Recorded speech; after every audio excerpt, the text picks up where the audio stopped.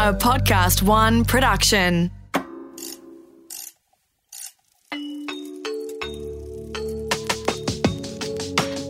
Created for expectant parents, new mums, new grandparents, or women thinking about becoming pregnant. This series guides you through the highs and lows of pregnancy, giving birth, and the complexities of parenting. Welcome to Birth, Baby and Beyond with Midwife Cath Curtin.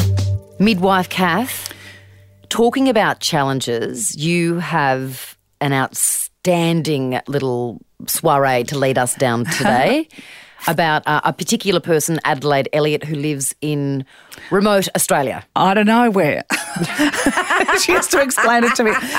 So about 4 and a bit years ago, I had a lady call me for a consultation, and when I started talking to her, I'm like, really?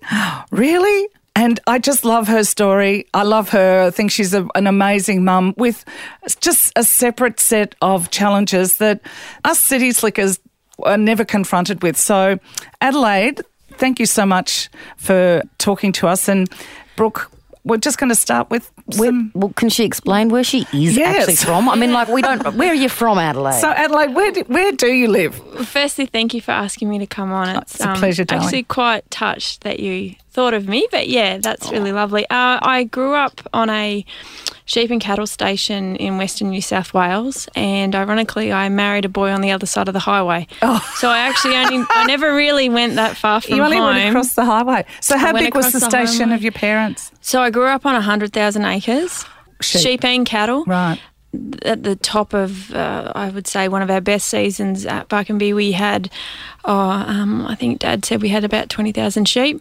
So, and then I went away to school and went overseas, and then I came home, and ironically I met my husband in a sheep yard. So on the map, where actually is it?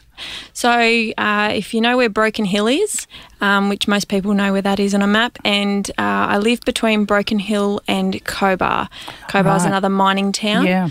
I grew up on the Darling River, but I actually live on the other side of the highway now, which is the Barrier Highway. So for how long does it take you to get into Mildura? Okay, so Mildura, if I go around the bitumen, is with a baby, it's about 6.5 to 7 hours. Normally it's about 6 if you can do it straight. Yeah. If we came down the back way through a lot of dirt roads, and a lot of them at the moment aren't really nice, just due to the traffic and the weather conditions we're having, we can only really knock off half an hour. Yeah. So it's like 5.5 hours. So I had all my obstetrics and our eldest daughter's paediatricians down here as well. And I have some family that live down here, so it worked a bit easier to come down here. For all your medical care. Yeah, just because they've got a special care nursery, they've got the ability for specialists down here, as well as like X-rays and ultrasound and stuff like just that. Just a bit more, yeah. Kath, I feel like I'll just add something here in terms of, I mean, you've just blown me out of the water, Adelaide. I always claimed to be a country girl, and I grew up 40 minutes out of our closest town. So, that's where our property was, 40 minutes out. You're 6 hours from Mildura. Your closest town would be... Cobar. And is that the back of Burke? We're talking about back of Burke. Yeah, out that direction. You're in the right direction. Don't laugh at me. I thought you were being funny. No. Cobar and Burke are close together. Yeah, that's right. Well, how many children do you have? Ali's our eldest. She's 4 years old. And then we just had little Georgia 6 weeks ago. Yeah.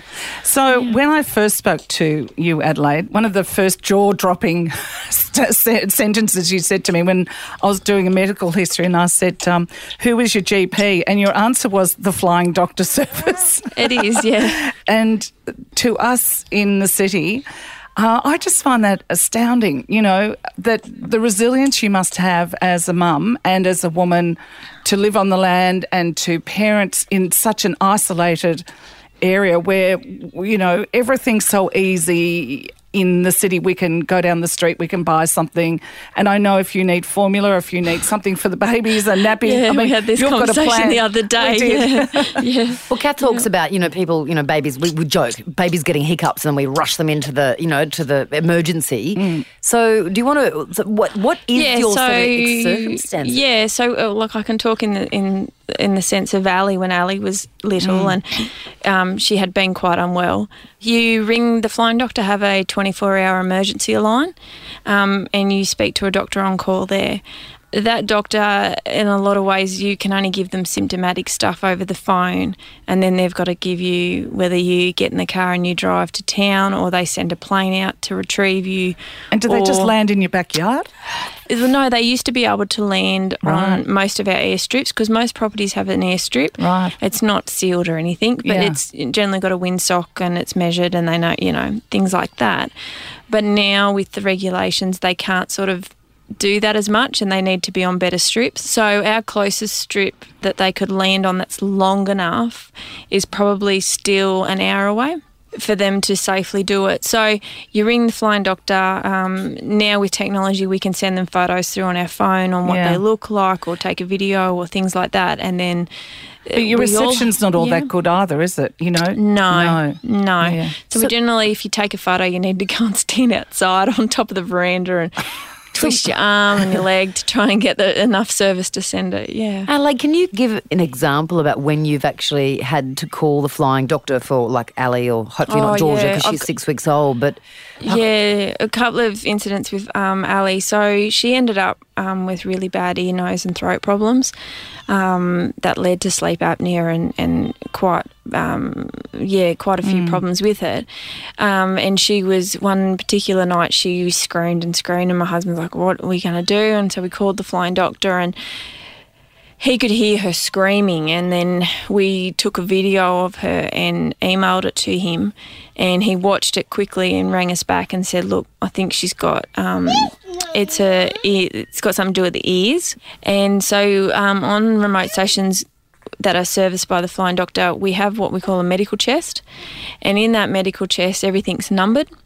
And so they can say to you, right, we'll go in and get number 27, and you fill out a consult thing.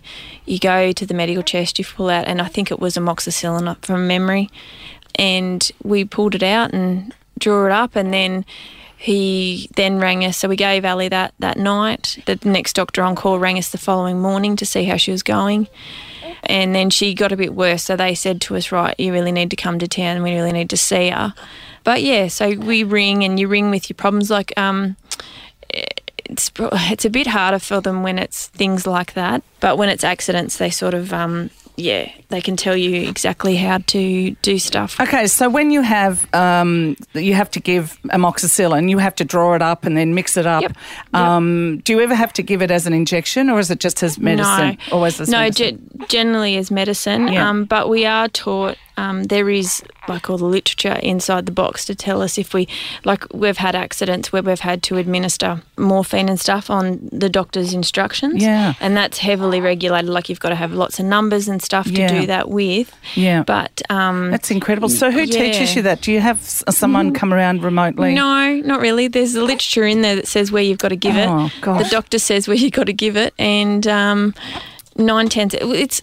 I try and look at it as the way as if we can give it to horses. Animals. I agree. Exactly. It's Do you know what? similar. I was just thinking that it's either in the muscle or in the vein. Yeah, that's right. Yeah. And in a case like that, you've just got to get in and get it done. Yeah, that's right. Yep. Does that stress you out that, if the kids are sick? And I know it does. It's a silly question because illness stresses us all out, but you've got an extra... Like we're remote, but I don't think we are as remote as... say somebody in the Territory or somebody in far North Queensland or Western Queensland. It stressed me out more as a first-time mum. This time around, I think I knew what I was in for. Yeah. And I'm not panicking as much. Yeah. And look, take a ticket. We're all like that. Even I was like that too. Yeah. And even if you've got a hospital at your back door. Well, exactly. Yeah. And you know what you're doing. It's still hard because you're tired and you're sleep deprived. And Ellie didn't sleep that well. No. So that was an optional extra in life. Yeah, that's right. What do you do if you're sleep deprived and you're out there by yourself? Like... In the case of us, our in-laws still live on the property. So when Ali was really little, my mother-in-law might come over and just sit there and watch her while I try and catch a camp for 5 minutes, but not very often. Yeah, look, you just got to suck it up. You haven't got time to not, like you've got men coming in for meals, there's either something the shearing. going. Yep, we finished shearing last week. Oh, how did it go? Because I know you're worried about the sheep coming in. How was with the drought and everything? Yeah, look, they came in. It surprised us a bit more about how many came in. Yeah. More than what we probably expected to survive. Good. Yeah. So it is what it is at the moment, unfortunately. It's not much we can do about it. It's Mother Nature's just got her cranky pants on. She needs to get herself sorted out. And how is water, It's not great. No. It's not great. So I, how I talk about the bath every night and, that's a struggle for me. It's a struggle. Because Why? I've got to do... Well, I can't... So we have a bath, and as much as Ali loves baths, I can't use it because it uses too much water. Where do you? Can you explain, Adelaide, where you get your water from first? Like, do you have a river? What do you got? It's just surface water that's come from there, and it sort of goes into a what we call a ground tank or a dam. Yeah. Because I remember when we first talked, I mean, that, other than, once I got off the ground after you'd said that your GP was the flying doctor, and then we talked about bathing, and I can clearly remember you saying, well, I can't bath every night. And I said, why? And you said, well, we actually don't have any water. No, now, we didn't. We didn't when Ali was born, that was for sure. That was just, for me, it was like, oh my God, you're living in another world to me. I don't have the luxury of just like most people do who live in town or in a city and go and turn a tap on. Like if I'm doing the washing, I need to look at the overhead tank, which I can see from out my kitchen window, to make sure that I've got enough water in that tank to do the loads of washing. Because if I don't, then the tank runs empty, as it would, but then all the dirt will come with the next lot of water. So I don't like to let it get completely empty. But when Ali was born, we had no water. Like, we were carting water every day. Where do you cart your water from, Adelaide? Well, thankfully, our next door neighbour's got a bore. Our closest bore's about 60 k's from the house, and it's not potable for human consumption. Why is that? So it's just too salty. It's like it's saltier than the sea. Yeah. It's you wouldn't get a lather up with soap. It doesn't have a great smell about it. It's got quite a bit of a mineral content to it. It's yuck. It's gross. When that happened, it sort of threw a spanner in the works, and Kath's like, need to do the bath bottle bed. That's how it goes, isn't it, Kath? Yep, that's right. I got it on the wrong way? No, don't worry, I get it in the wrong way too, the BBB. It's a BBB. Sometimes it's a bottle first. No, as in a bottle of one. Yeah. Absolutely. Put a straw on it. Yeah. So I had to... I said to my husband, like, what can I do? And so we started using rainwater, and I would boil the kettle and put rainwater into my laundry tub, I've got quite a deep laundry tub, and I was doing that. And, until it rained enough. And Georgia, it's okay, baby. Shh, just a bit unsettled. It's okay. So did you have any good times, in the past with rain in the past 4 years? So we had 2 years probably of, I wouldn't say they were great years, but we had water. Yeah. And we've been able to sort of had some stock, but sort of the last 18 months to 2 years, it's really gone downhill again. What about just drinking water? As you said, bottled water. You have to get use bottled. That's incredible in terms of a challenge. I mean, that puts things into perspective. Like, that's a very unique set of circumstances there will be people out there that can appreciate what you're going through, Adelaide, but a lot of people would never have thought that would ever be an issue. Yeah, just not having... Look, I love washing my clothes, after every day. And I that's never wash whites at home. No. I love white, but I always wouldn't want to wear it with town. After that photo you sent me of the dust storm, how bad was that? Oh, well, we've had another 4 since then. Oh, right. Yeah. And what does that look like, and what's the impact of that? It's just orange. like a wave, isn't it? It's like people say to me, what does a dust storm look like? I'm Armageddon. Yep, everything goes orange because of being red dirt, but everything's orange. We have a sort of a transporter that's about 10 years old, and people think dust can't get into new houses. Well, let me tell you, it can, and it does. And at the moment, I'm to the point I'm sick of dusting and vacuuming up stuff. So we had the air conditioners on the other day.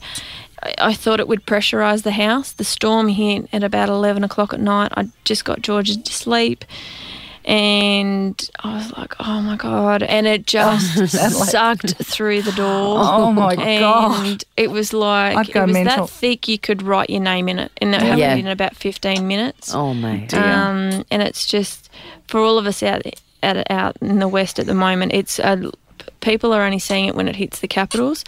Yes. We're having it 2-3 times a week. The really bad ones, like the one that hit Sydney the other day, we had that for probably 4 days. We had constant dust. You've got to get a Dyson, babe. I have one. It doesn't matter.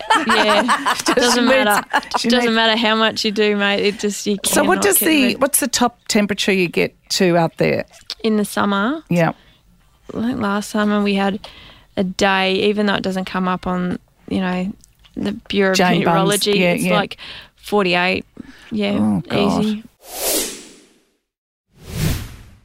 Your husband, with his, running the station, so does he go away for days or, It depends if he's working for other people, if he's doing contract work. Yeah. He tries not to be away. He'll be away all day, so he'll leave at like 4 o'clock in the morning and he won't be home till 8, 9 o'clock at night. And there's weeks of that where he's not actually there. He's sleeping at home and he's eating at home, but we're not don't see him. We're not seeing him very much. Yeah. So we do have that. We have periods of that. A lot of the time when he's working around the station, which he's there most of the time, he gets up and leaves early in the morning and he'll come in for lunch. Do you get lonely, Adelaide? People have asked me that. I suppose, Kath, because I grew up with it and it was the lifestyle that I lived, that I don't necessarily get lonely. Sometimes I just want to talk to someone, as I'm quite a chatty person anyway. You are. And a lot of times I'll just ring a girlfriend up and we'll talk crap for half an hour, and that's great. And how close are your neighbours? So I've got one neighbour that lives relatively close for people around here. She's only about 20 k's away. Yeah, right. From house to house. But then my other neighbours are sort of like, hours. Half an hour, 40 minutes, hour, yeah. And what about schooling with the kids? Do they? Yes. I know that's down the track, but so Ali will start preschool, school of the year next year. Oh. Preschool, school of the year. Come on. What does that involve? Wow. I mean, explain to people what that involves. Well, because I did school of the year, but when I did correspondence, they'd only, it was just sent out preschool paperwork. And a lot of that will be the case, but towards the end of next year, I think that they will start to hook up the computer systems and that. Because when I did school of the year, it was done through a radio. And you over and out. Yeah, that's exactly how it was. I know. Yeah. And now it's all through computer screens. So they can see the teacher, they can... Internet connection. Satellite broadband. Costs you a fortune? Yeah, it's not exactly cheap, and at times it's not very fast. It depends on weather, and because we've been having so many dust storms and the cloud cover and that, it really slows up. But it is what it is, and we live with it, and So the girls will do school of the year for till when? Till year 6, and then they'll go to boarding school. Right, and where's that, in Mildura? No, there's no boarding schools down here. I don't know. My husband went to a country boarding school in New South Wales. Yeah. Where did you go to school? Well, I actually had learning difficulties, and my mum being a teacher, and I'm the eldest of 3 girls, and we're 14, 15, 16. So we're all sort of close age. There's 13 months between me and my middle sister and 16 months between the next 2. So we were all very close in age, and so Mum instead of them sending us all to boarding school, which would have cost them a new property, Mum decided to take us to town and teach. And so we went to the Hunter Valley and I went to high school there. Oh, great. And then, but my husband went to a boarding school. I would prefer to go to a country boarding school with the girls. Yeah. Just to grow up with all sort of the values and opportunities that we had. Yeah. With riding for the school, like horse riding for the school, and doing like agricultural classes and leading cattle and stuff like that. Both Matt and I did that, and I would like that for our girls. Adelaide, can I ask, in terms of the kids going to school there up until grade 6, can you just paint a picture for people who haven't got exposure to school there about how much contact the girls will have with other kids? That, you know, do you meet once or twice or 4 times a year in a town? No, so they do quite a bit. School of the Year does now. It's probably a little bit different to what it was when I was in School of the Year. There's probably a bit more meeting times up. So they have like mini schools where within the term all the kids can go to somebody's property and they do school-based activities and sport activities and stuff like that with the teachers. And then there's what they call classroom, where you go into town and most of the kids from your class will be in town on that day and you'll meet at the School of the Year base. They do try to, like, you have the regular athletic swimming carnivals, those sorts of things, but relatively you're not... you don't see your class. Well, you do see your classmates every day because they're on a screen. That's but not right. physically, no. No. And activities, you know, how do you manage with Ellie as far as little activities? I struggle a bit. To go to Toy Library for us at times can be a 2-hour drive just to take it to a playgroup, like a mother's group sort of thing. So that can be a bit frustrating at times, but we drive 2 hours into town for swimming lessons. You know, we drove 2.5 hours the other day for her to go to a horse riding thing. You can do whatever you want, but you've just got to be prepared to travel. Kath, we're talking about the challenges, the unique challenges that, you know, we all have challenges in common as parents, and then we've got the unique ones, and Adelaide, your story is really unique.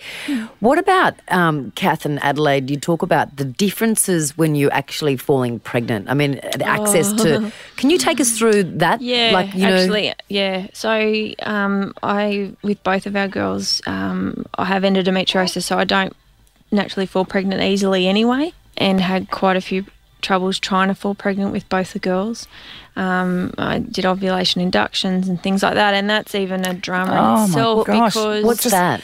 Well, you just have to have injections and you know, medications. So you got to needle yourself. So anyone who does IVF, majority of ladies who do IVF will have to needle themselves. Needling yourself, I don't care what anyone says, is crap. It's crap, I'm sure. It's just horrible. Yeah. I love giving people needles, though, just on the side. I could give them. Yeah, I do. I can give them. Yeah, I don't necessarily like giving them to myself. It's not great because you know it's like ripping a Band-Aid off. You know, it's like, my God. it's going to hurt, I'm you sure. psych yourself up. Yeah. So I had to do that. Then you'd have to have bloods taken, so you'd have to drive the 2 or whatever hours into town, get blood taken, hope that blood would make it to the pathology place on time to get to the results, to get to Adelaide within 24 hours for them to ring me to tell me what other tablets or what needles I had to take. That's right. Then I'd have to go for scans. Being remote, you'd have to drive quite a distance for scans to check for follicles or things like that. So it just, it's the tyranny of distance plays again. Absolutely. Brooke, and the isolation. For sure. And, well, it's great that you've got 2 babies, but it's work, blessed. isn't it? Yeah. Very blessed, and we're very lucky, and there's plenty of people that can't, and I'm very thankful for the 2 that we do have, for sure. Yeah. So you love it, don't you? Kath, Kath wants to come out and visit, but we talked about the challenges and everything, but it really... As long as there's no snakes. I don't like them either, Kath. good. Don't panic, mate. Can you shoot a gun, Kath? Oh, no, you're not allowed to shoot guns, but I could. I'd love to. We've got plenty of shovels at every door, so you just learn to... Oh, my God, shovels. But as you said, Adelaide, earlier, this lifestyle is all you have ever known. It's in your blood. I mean, it is an absolute joy, isn't it? I am just blessed that I get to bring my girls up the way I was brought up. Yeah. Yeah, I had a beautiful childhood. And I think anyone who's ever been, who's ever grown up in some little country town, exactly. we can really appreciate it. Understand it. Yeah, I really appreciate that too. Yeah. Adelaide, thank you so much. And I know it's been a juggling act to... I'm sorry that you've done so well. No, they're beautiful, but you've done so well. Thank you. And good for you. Well, you're an amazing Australian, and I hope it rains plenty. Thank you so much. And thanks, Brooke. And it's been an absolute pleasure. This has been Birth, Baby and Beyond with Midwife Cath Curtin. Birth, Baby and Beyond is recorded in the studios of Podcast One Melbourne, Australia. Executive producer is Brooke Carrigan, audio production by Darcy Thompson, and music by Matt Nikolic. For more episodes, head to podcastone.com.au or download the Podcast One app.